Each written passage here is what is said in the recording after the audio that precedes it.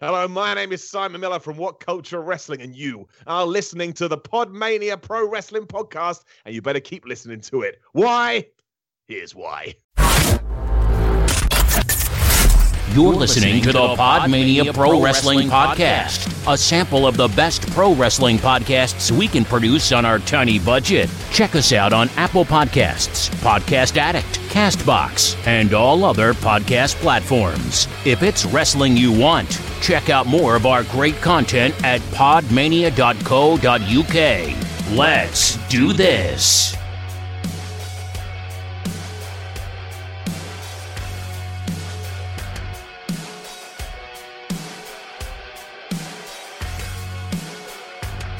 Hello, and welcome to Podmania, the pro wrestling podcast, with just one host this week. Yep, it's me, it's the old man, it's Garth, and I'm going to talk into your ear holes about Impact Wrestling and Slammiversary.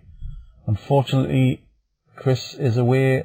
He's searching for the one guitar that he doesn't own, to add to his collection of 15,000, and Rob is still out there looking for a good Randy Orton match.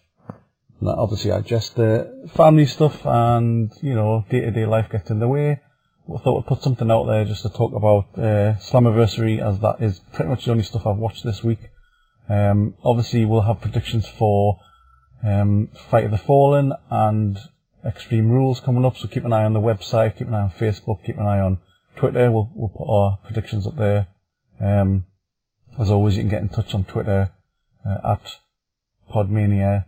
I'll give you the other stuff at the end, and obviously the guy who introduces this gives you more information that I can remember because my brain is really old. But no, let's talk about Slammiversary. It was a good card. I thought it was better than a lot of people had expected. There were a couple of twists and turns. The main event was excellent, I thought, and a really good sort of flag waving for the agenda thing. I mean, not many people I know have really been talking about it too much, but it's something that I think WWE really want to try and have a go of, but obviously the last time it was nixed by the corporate side of things. But I think Impact really showed what you can do with this sort of thing, especially sort of two great wrestlers like Sammy and Tessa. But no, let's get into it. So Slammiversary came from Dallas, Texas, sold out crowd, just over 1,000 people, I think. Crowd were really into it, really good setup. To me, it looked like a really old, like a TNA old school pay-per-view. It had the sweeping cameras and things like that, and it just had a really cool look about it, and the crowd were into it. There was no real smoggy chants or trying to get themselves over at any point. They were cheering for the people who you thought they would. They were booing, they were getting into it. A really good night. Really enjoyed the show. It started off with basically straight out of the gates. TJP, the returning sort of, I suppose you could class him as a TNA legend, as he's obviously was Manic and Suicide before that. He came down. Then there was Trey from the Rascals, Jake Christ, obviously he's always in these sort of X Division matches, and Willie Mack, who still defies all sort of logic when it comes to high flying and what he can do, considering he's quite a big dude. But this is a really good match. I mean, Willie Mack straight out the gates got a massive pop. The crowd really, really liked his stuff. Really sort of behind him at the start. And after watching this match, I spoke to the guys on sort of our message and said the standout guy in this match was TJP, but also equally so Trey from the Rascals. Just has that something about him, and he really does remind me of sort of Ricochet. He has the same sort of look, the same build. The stuff he does in the ring's incredible. TJP's the same. I guess from what we've read in reports and things like that, it's his attitude more than anything. His in-ring stuff is undeniable. It's the stuff he was doing with sort of Willie Mack, and I mean, he did a double octopus stretch on Jake and Trey. The things he was doing were just so smooth.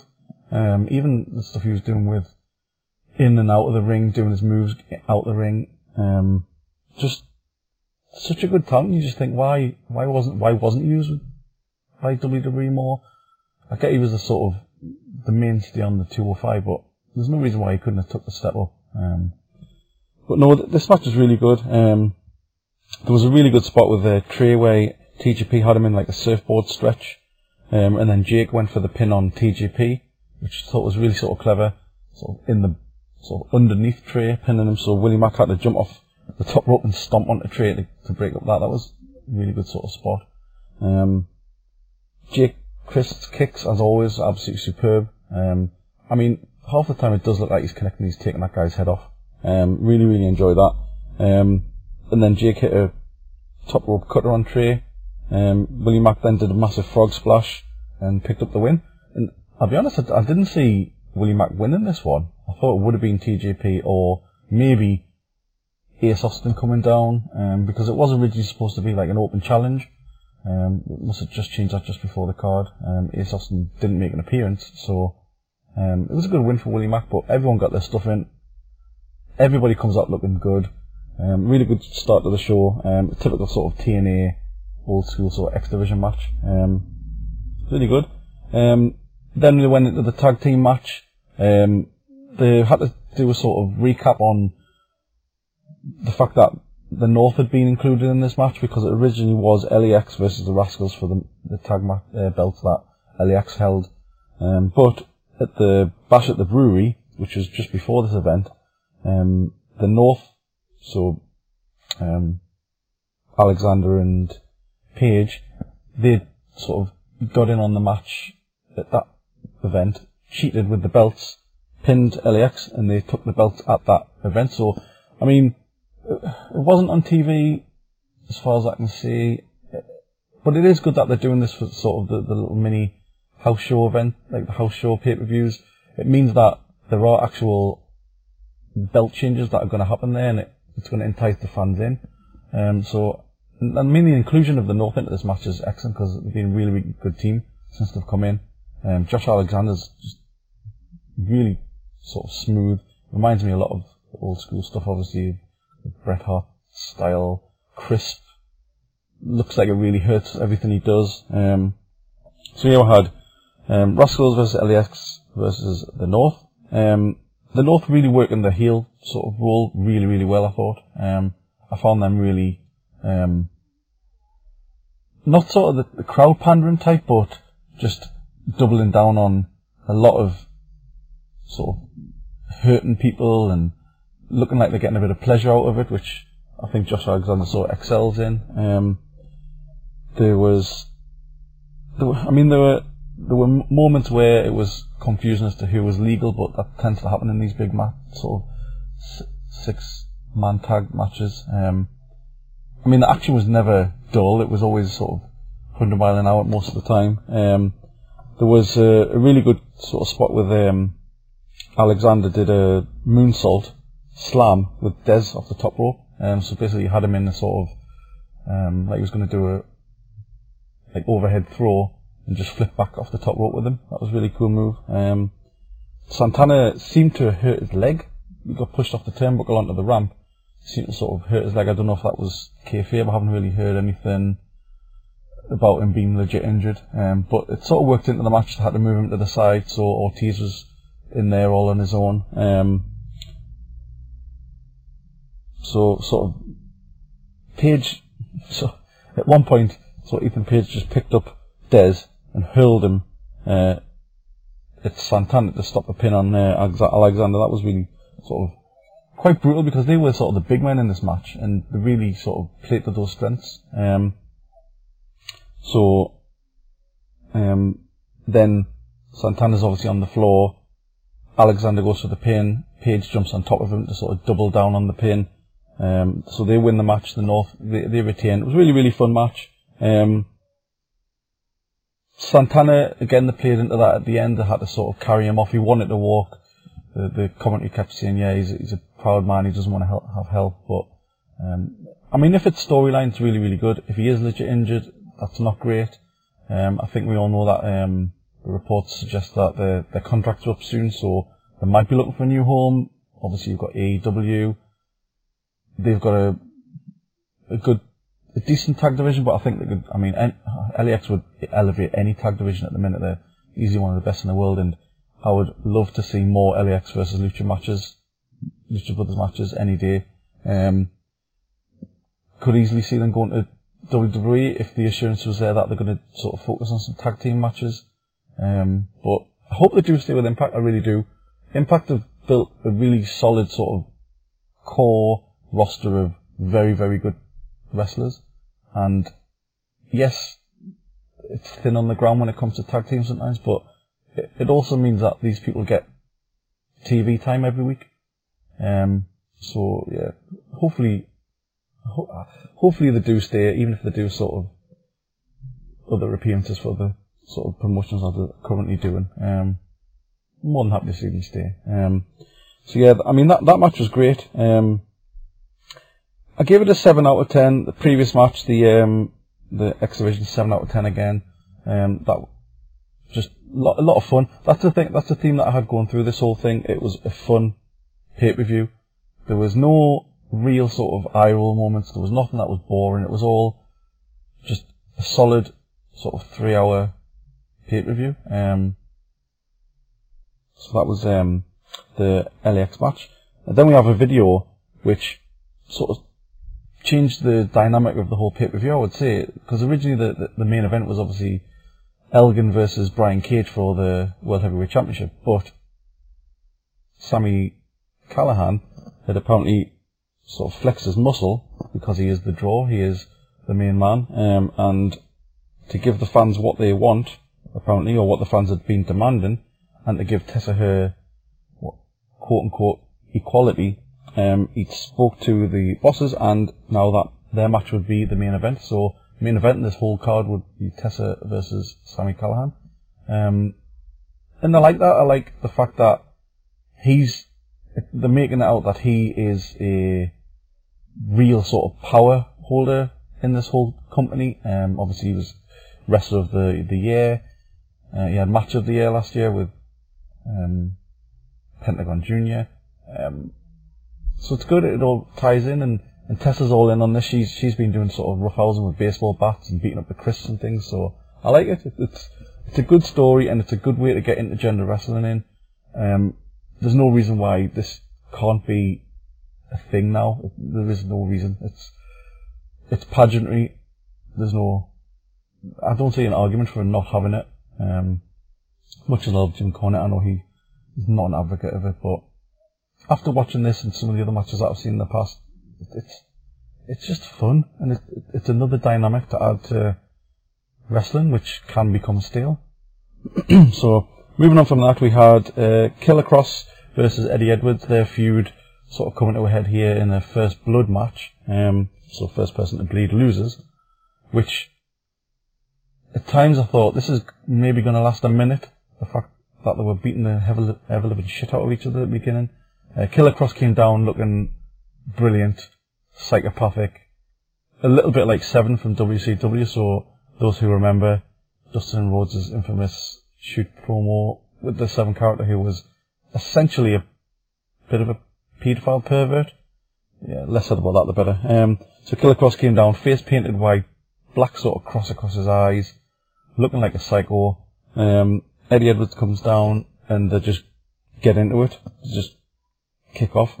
Eddie Edwards, for some reason, I don't know why this irked us and why I noticed, but you would think for one of the sort of big pay-per-views, I mean, Killer Kross did it, he put some face paint on and things, wore Vickers collar, which I thought was quite funny. Eddie Edwards comes down in an Impact t-shirt. Now, you would think, surely Eddie Edwards has his own t-shirt and he would wear that. It just seemed a bit odd. Especially for one of the sort of flagship pay-per-views. I mean, it's not a big deal. It's just for some reason I noticed it straight away. Why is he not wearing an Eddie Edwards t-shirt?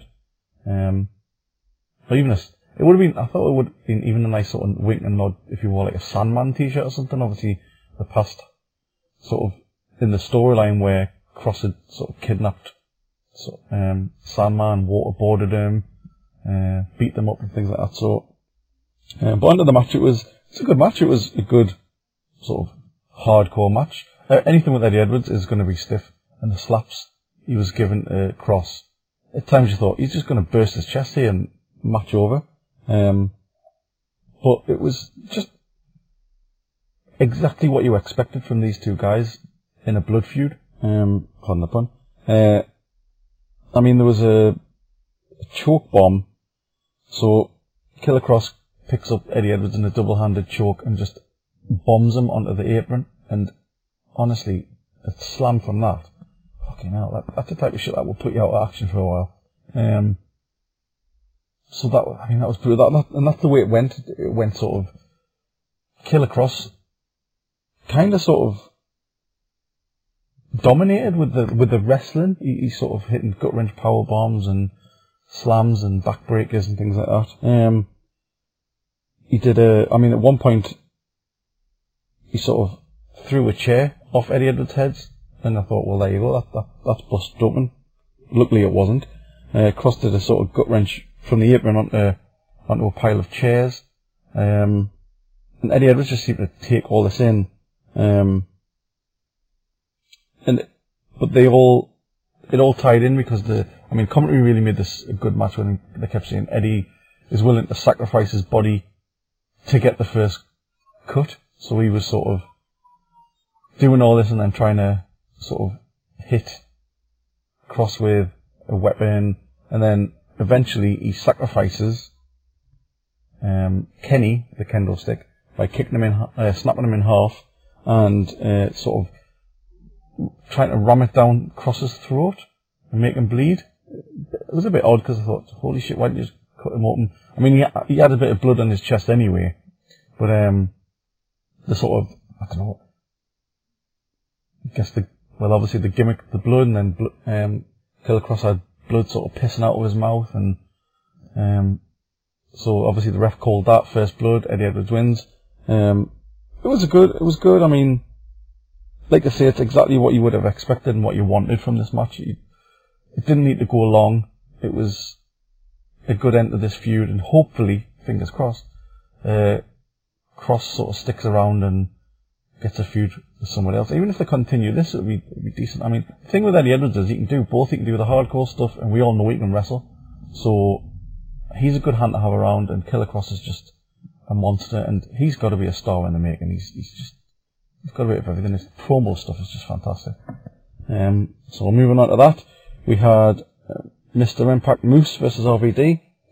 This was probably the weakest match on the card, which I sort of expected with RVD. Anyone who listens to the pod would know that I'm not a massive RVD fan, especially this version of RVD, who can barely move. But to give him his dues, he did seem to really be into this, and he did give it his all, and it was like old RVD. He was bumping like a motherfucker again. He missed a couple of shots. He did a sort of apron flip onto the floor and missed, and that really looked like it hurt. He just missed the announce table. Moose was just sort of playing the sort of chicken shit heel for most of this, and he used the ref at one point to sort of shield himself, and then he low blowed RVD. The chair came into it at one point, and it was in the middle of the ring. Sort of RVD went for the 5-star frog splash and missed. Went onto the chair. Sort of Moose got up from that, hit him with the big spear for the win. It sort of ended. I mean, I thought RVD would have won this, but I suppose he doesn't need to win this. He's a legend. Moose getting the win is big for him. So yeah, it was a decent match. 6 out of 10. I give this one. Sorry, I give the Cross versus Edwards another 7. Just a really good fun match. This Moose versus RVD was short. It got Moose over. It didn't sort of show many of RVD's sort of limitations now. He got his stuff in. It's decent. I give that one a 6. Then after this we had the Monsters Ball, which might not be the best match on the card, but possibly my favourite. So we had Su Yung versus Jessica Havoc versus Rosemary versus Ty Valkyrie. Ty obviously the champion going into this. This was for the championship. Jim Mitchell had set up this match a couple of weeks ago. So Su Yung and Havoc had sort of been working together. Rosemary and Taya had sort of been working together, but now it was sort of all gloves off, everyone and everyone. And straight from the off again, brutal. Everyone just ran into the middle, started leathering each other. Spills outside. So Jessica, I think it was Su Yung, just smashes into the railing. Rosemary, she was MVP in this match. She was excellent, and since she's come back, she's been really, really, really solid. You can see why she is sort of revered, especially in this character role. She's just fucking a bit of a lunatic and willing to sort of let people do the crazy shit, which is what I'll talk about in a minute. I mean, there's one part, and to be fair to Taya, we've sort of shit on her quite a bit with some of our matches and things, but she's much more suited to this stuff. Every time I've seen her in a sort of hardcore, sort of no DQ match, she's much more at home, seemingly, because she's very sort of heavy-handed with her moves. This match didn't really entail much wrestling per se. There's more sort of just sort of strikes and weapons and things, and her character just worked in this role. I mean, there's one part where she had a sort of 8x10 of herself and just stapled it to Su Young's head, and that was just so brutal, but such a sort of fun spot, and the crowd really got into it. And sort of Su Yung, I mean, you've got to be a bit mental to let somebody staple something to your forehead, sort of Mick Foley style, but it leads into the sort of the fact that she's willing to do anything to keep a hold of her championship in Taya. Taya then is slammed into a chair in the corner. Again, just looked brutal. The chair hardly even moved, and she's just crumpled into it. Taya slammed Havoc's face into a chair, and it legitimately looked like it busted her face in. She was bleeding a little bit, but it looked absolutely brutal. Then we had Rose and Su Yung falling onto a ladder. Again, looked like it really fucking hurt. Especially Rosemary, she sort of took the brunt, the brunt of it all. And then we get, Rosemary goes out the ring and we get the tacks. And whenever the tacks come out, it's always a bit cringy, and not in a embarrassing way. It's a bit just sort of, ow, that's really gonna fucking hurt. Luckily this time nobody had their boots taken off, like during Janela style, so, it wasn't that crazy, but all the same, the tacks come out, they go into the corner as they normally do. Jim Mitchell comes running down. Su Yung has the red mist, she misses, gets Mitchell in the face. Havoc sort of dodges out the way of that.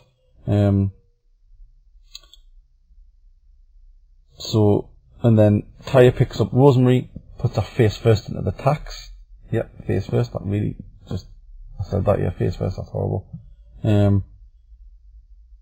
Taya and Rose then sort of battle it out, and they're sort of teetering on the edge as they're doing. There's a table set up. They both end up going through it. And then the whole pay-per-view, there were a couple of crazy spots. This is the fucking most mentalist, craziest, holy shit spot, and it's Jessica Havoc picks up Su Yung, she takes it at the top rope, picks her up, puts her in a tombstone. Tombstones are from the top rope onto the tacks, goes for the pin. Taya Valkyrie runs in, smashes Havoc with the chair, rolls her out, pins Su Yung, keeps the belt. Really good finish. I really, really like that finish. I mean, that move is hella crazy. But Taya winning didn't really annoy me as I thought it would. I'd hoped sort of Rosemary will get it.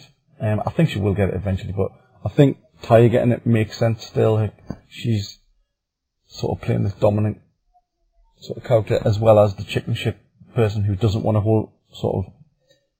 to give up the title shot so easily. So this really worked. And again, other than Su Yung, who didn't really seem to get a lot in on this one, I think Jessica Havoc came out looking really, really good. Taya came out looking like she can roll with any style, and Rosemary, as always, just looked the business. Yeah, really good match. And like I said, this is probably my favourite match. Not the best match, but I think I had the most fun with this one. So I give that one as close to a 9 as it can get, but because I'm not allowed to do halves, I'll go 8. But it was a really good match, highly recommended. I mean, if you were only to pick a couple of matches out of this one, this would be one of the ones that I would pick. It was just a really good fun match. So next up we had Johnny Impact versus Rich Swann for the XVII Championship. So going into this, and until he brought that Red X out, I forgot that Johnny Impact was even the sort of challenger with that X. The story going in is obviously with Johnny Bravo sort of turning on basically the whole of Impact to side with Johnny. He's became a sort of little stooge. He's been quite funny, to be fair. He's done an alright job. He's done what he needs to do. Last week he was sort of in the referee's dressing gown bragging about how him and Johnny Impact were best pals, and if Rich Swann was there, he would have him by the scruff of the neck and things like that. So he's playing quite a good role. It's fun. It's like a sort of classic old style sort of manager role. So going into this, Swann had enough. Impact challenged him, saying you're going to be lighter coming out of Slammiversary with your title, things like that. And honestly, Johnny Impact suits this role much better, the sort of swarmy, egotistical Hollywood wannabe, rather than the lame, cookie-cutter, boring sort of babyface. I think this is much better for his sort of character, and the whole thing with Ty sort of ties into it. So, I mean, the match was decent, it was good, it was sort of typical Rich Swann Impact match. Nothing fancy in the way of anything out of the ordinary. They pretty much stuck to the tried and tested stuff they did. Johnny Impact does the nice moves. I still don't get the sort of Starship Pain move. It just doesn't do it for me. He does a double Spanish fly, so it comes off the top rope, Spanish fly, immediately stands Swann up, does the Spanish fly. That's a much better move. That should be his finisher. The Moonlight Drive's a good move, the sort of swinging neck breaker. Rich Swann got his stuff in. He did sort of a rolling flip splash sort of thing. That was really good. Johnny Bravo got involved, as we expected. He sort of found the bag of tacks, I'm guessing from the previous match. Sort of waved it at the ref. Ref was sort of distracted, obviously. Rich Swann has to sort of come out and take Johnny Bravo out with a dive out of the ring. It was a good match. There was nothing really to sort of shout home about, which is slightly disappointing. But then these are both really, really good guys, and they just put on a good, solid championship match. It'd be interesting to see where they go after it. I mean, there was a rolling cutter by Swann, then he does the 450 sort of dive for the win.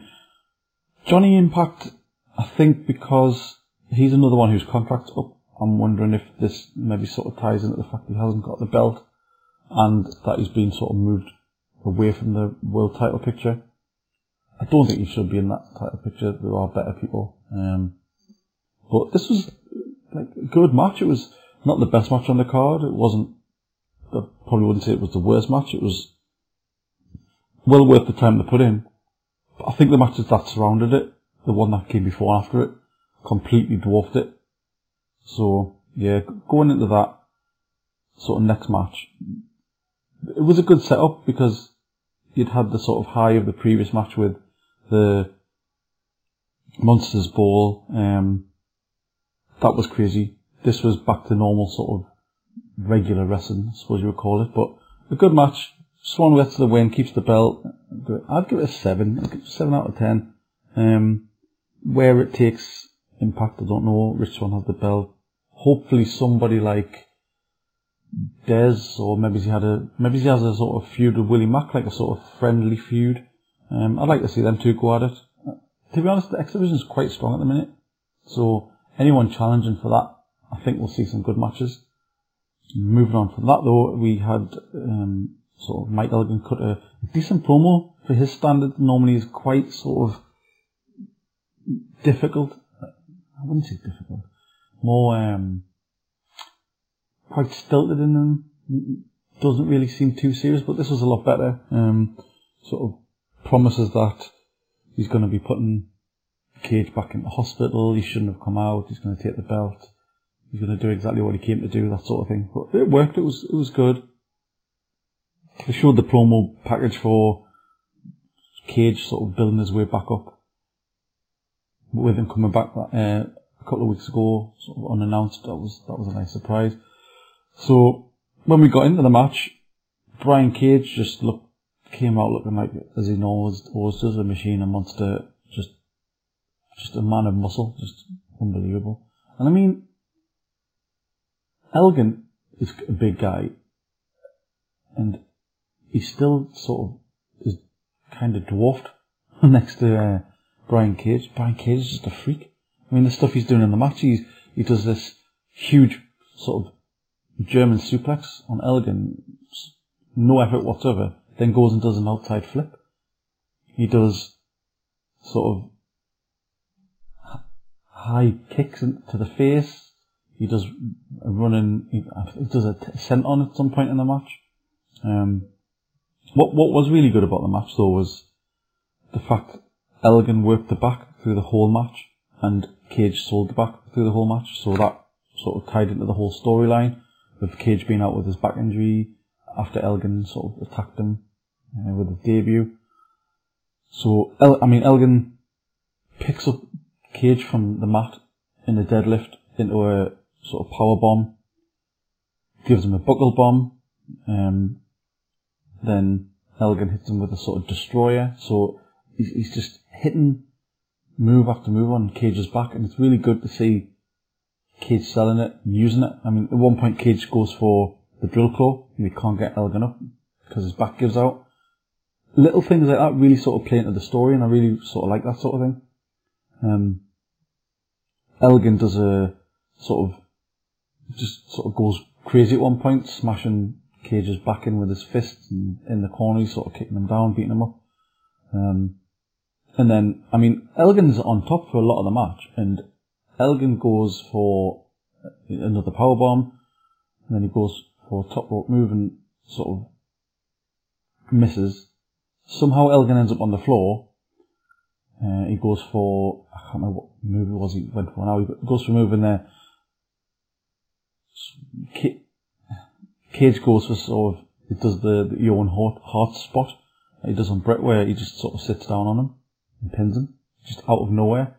And I thought that was a really smart move, because it makes both of those guys come out. Cage keeps the belt, so he hasn't ate the win. Elgin, it's a sort of sneaky pin, so he hasn't really lost. He's lost the result, but in the match he was up, and he really did do Cage some damage. So these two will definitely sort of face off again. I think Cage keeping the belt, the right idea, the right choice. He's been out with the back injury. His run so far has been good. He's had good matches. Elgin match, this Elgin match was excellent. I mean, both guys got their stuff in. Both guys showed their power. They both showed their athleticism. I mean, Elgin is no slouch, but Cage is just on the next level. He's like a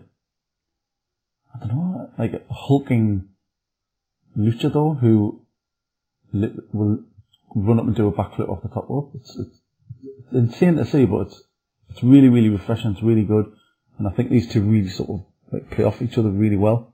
So hopefully we'll see more of that. I mean, after the bell, so Brian Cage has got the win.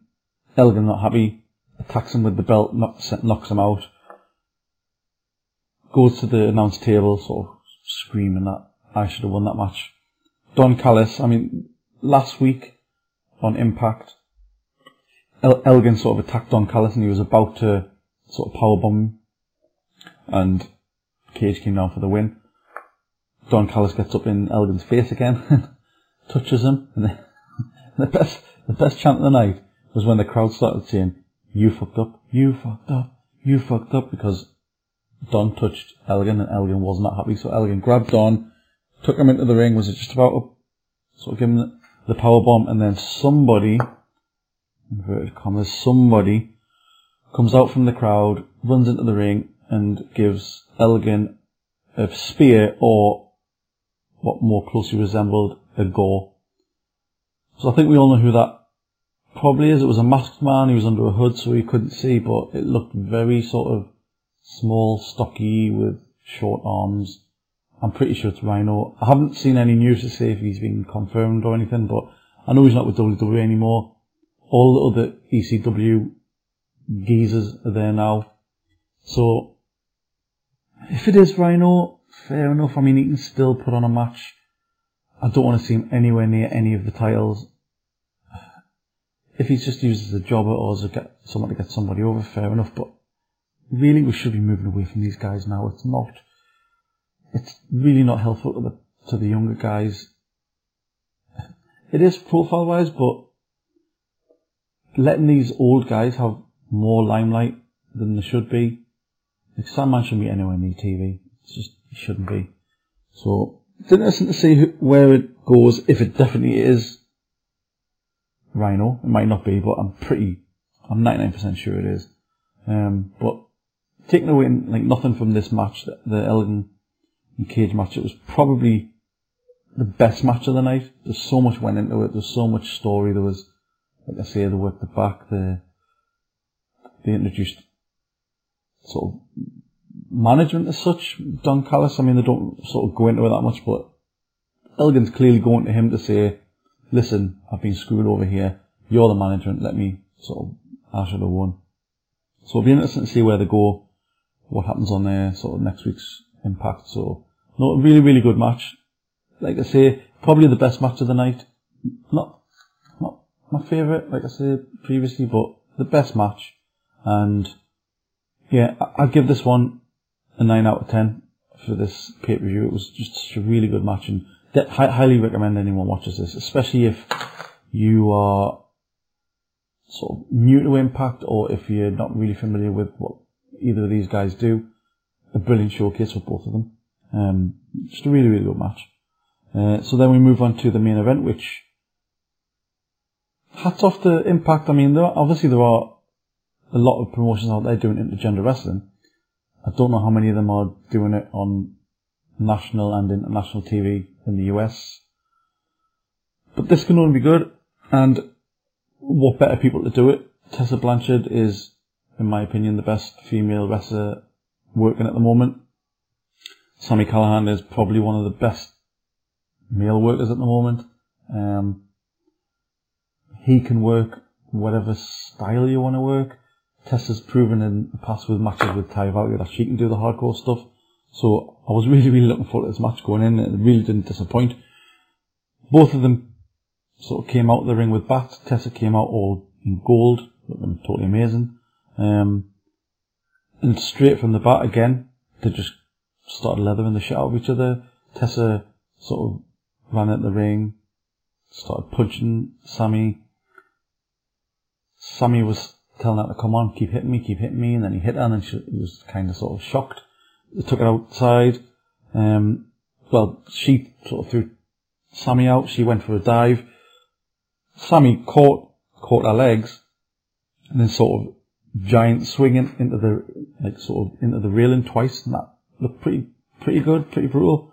Then they end up on the other side of the ring. For some reason, Sami thinks, right, okay, I'm going to issue an apron bomb on Tessa's back, smashes Tessa into that. He gets in the ring and he's just thought, right, count it, I'm done, I've done what I need to do, which again, for his character was perfect. All the way through this, he said, no, we shouldn't be doing this, I'm going to treat you like an equal, this is what you want, this is what the fans want. She just manages to beat the 10 count. And it just turns into a total brawl, where it's blow for blow, move for move. At some point, they end up on the ramp. Tessa gives him a cutter. At one point, Sami is telling the crowd to move out the way because he wants to powerbomb Tessa off the the ramp into the crowd. So, I mean, the intent there and the intensity. Tessa again lays into Sami and it gives him a Samoa drop. So, I mean, she's given as good as she's getting in this match, and she's hitting him with some power moves. Tessa, there's a really nasty bump where sort of Sami's in the corner, half sort of Trevo style.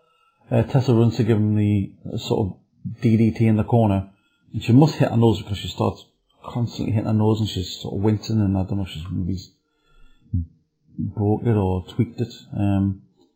She's bleeding from the nose anyway. But that move in itself looked pretty painful, as most moves do, but that one looked especially sort of nasty. And you just see where they wanted to go with this, and the fact that Tessa's just 100% game for this, just brilliant. And it shows you what they can do with this. It doesn't have to be, oh, you're a girl, I can't hit girls because that's the way the world is. Yeah, it is, but this is wrestling, and they're all performers, and it's just fun. So, I mean, Tessa starts attacking Sami again. The ref comes over to say, look, get out the corner. She elbows him in the face, knocks him down by mistake. So she ends up with the bat at some point. Sami ends up with the bat. Hits her with the bat. Another ref comes down. He drops him with the bat, and Sami's just absolutely lost it at this point. He's sort of going crazy in the ring.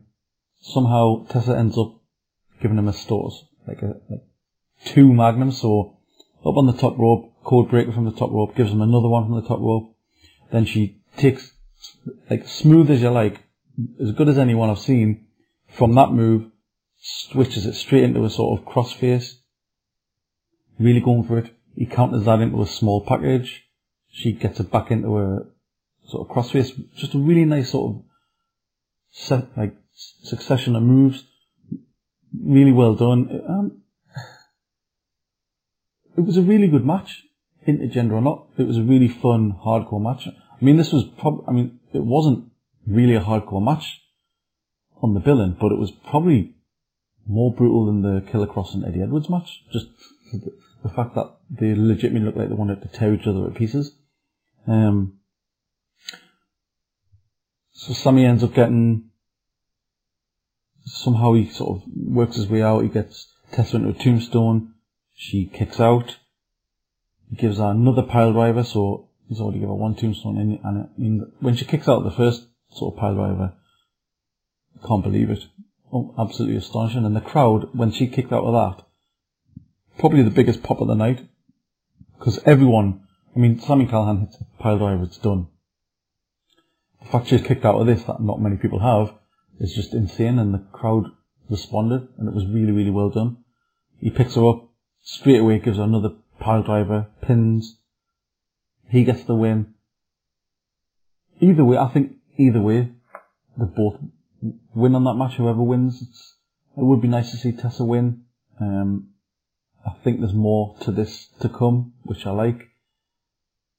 Tessa wasn't sort of, at the end of it, you sort of see Sami sort of give her bat back, sort of as if to say, look, I respect the fact that you came at me and gave me everything and took it to the wire, kicked out of my finisher. So he left her in the ring sort of a nod in appreciation for what she'd done, which was good, and she was left in the ring and the crowd gave her a really good ovation, because I think maybe a lot of people just didn't expect it to be that, and it was just a really, really solid match. Really good. Again, I'd give it an 8 out of 10. It's up there with as close as it can get to the Elgin match for sort of twists and turns and false finishes and things like that. It was a really good match, and I'd say well worthy of finishing the show. It was just a really good match, and definitely highly recommend anyone go and watch it, especially if you want to see what can be done with intergender stuff. It doesn't have to be the stuff I've seen before with the Glenn Gilberti thing where he's coming down saying, oh, you can't wrestle. He's not really going for it. Sami Callihan went for it, and he's done it when they've had promos in the past where he kicked Tessa in the chest and sent her absolutely flying across the ring. So they've set the bar now, and hopefully we'll see some more of this and it'll continue to sort of grow that sort of side of it. So overall, really, really good sort of pay-per-view, a lot of fun. Definitely check it out. If you've not seen much Impact stuff, if you're still on the fence, if you sort of used to watch it when it used to be good, and then when it turned into absolute dog shit, you fell away, and it's a good alternative. And it's, again, this was 3 hours, Raw's 3 hours. This was better than the average episode of Raw. I dare say it definitely is. Definitely better wrestling. The stories are simple and make sense. That Tessa versus Sami match alone is worth it. The Elgin Brian Cage match is brilliant. The Monsters Ball, it's just a really, really good show. So highly recommend. But that is it. That's the review of Slammiversary. Let us know what you think. Get in touch. You can get in touch with us on Twitter at Podmania. You can get in touch with me if you want to shout at me, or I don't know, send me some gifts and shit like that. I'm at Gothamania. You can get in touch with Chris at Candy Chris, I believe. Yeah, he's still using that. Rob is real Rob Goodwin, because the fake one keeps trying to get in touch with people. And we're on Facebook. I know Chris has sort of taken over the Facebook as such, and he's going to start doing a load of stuff. Also got some plans for the YouTube channel. We're going to be doing some more stuff there, because we sort of started doing some sort of wrestling promotion videos, and just sort of fell away because of time and things like that. But we've got some plans for that. We're sort of working on something along the same lines, but hopefully more content. But no, get in touch. Love to hear from you guys. So yeah, that's all from me, and adios. You've been listening to the Podmania Pro Wrestling Podcast. Follow us on Twitter at Podmania, Facebook at Podmania Podcasts, and YouTube and Instagram at Real Podmania. And check out the website podmania.co.uk. Until next time, wrestling fans.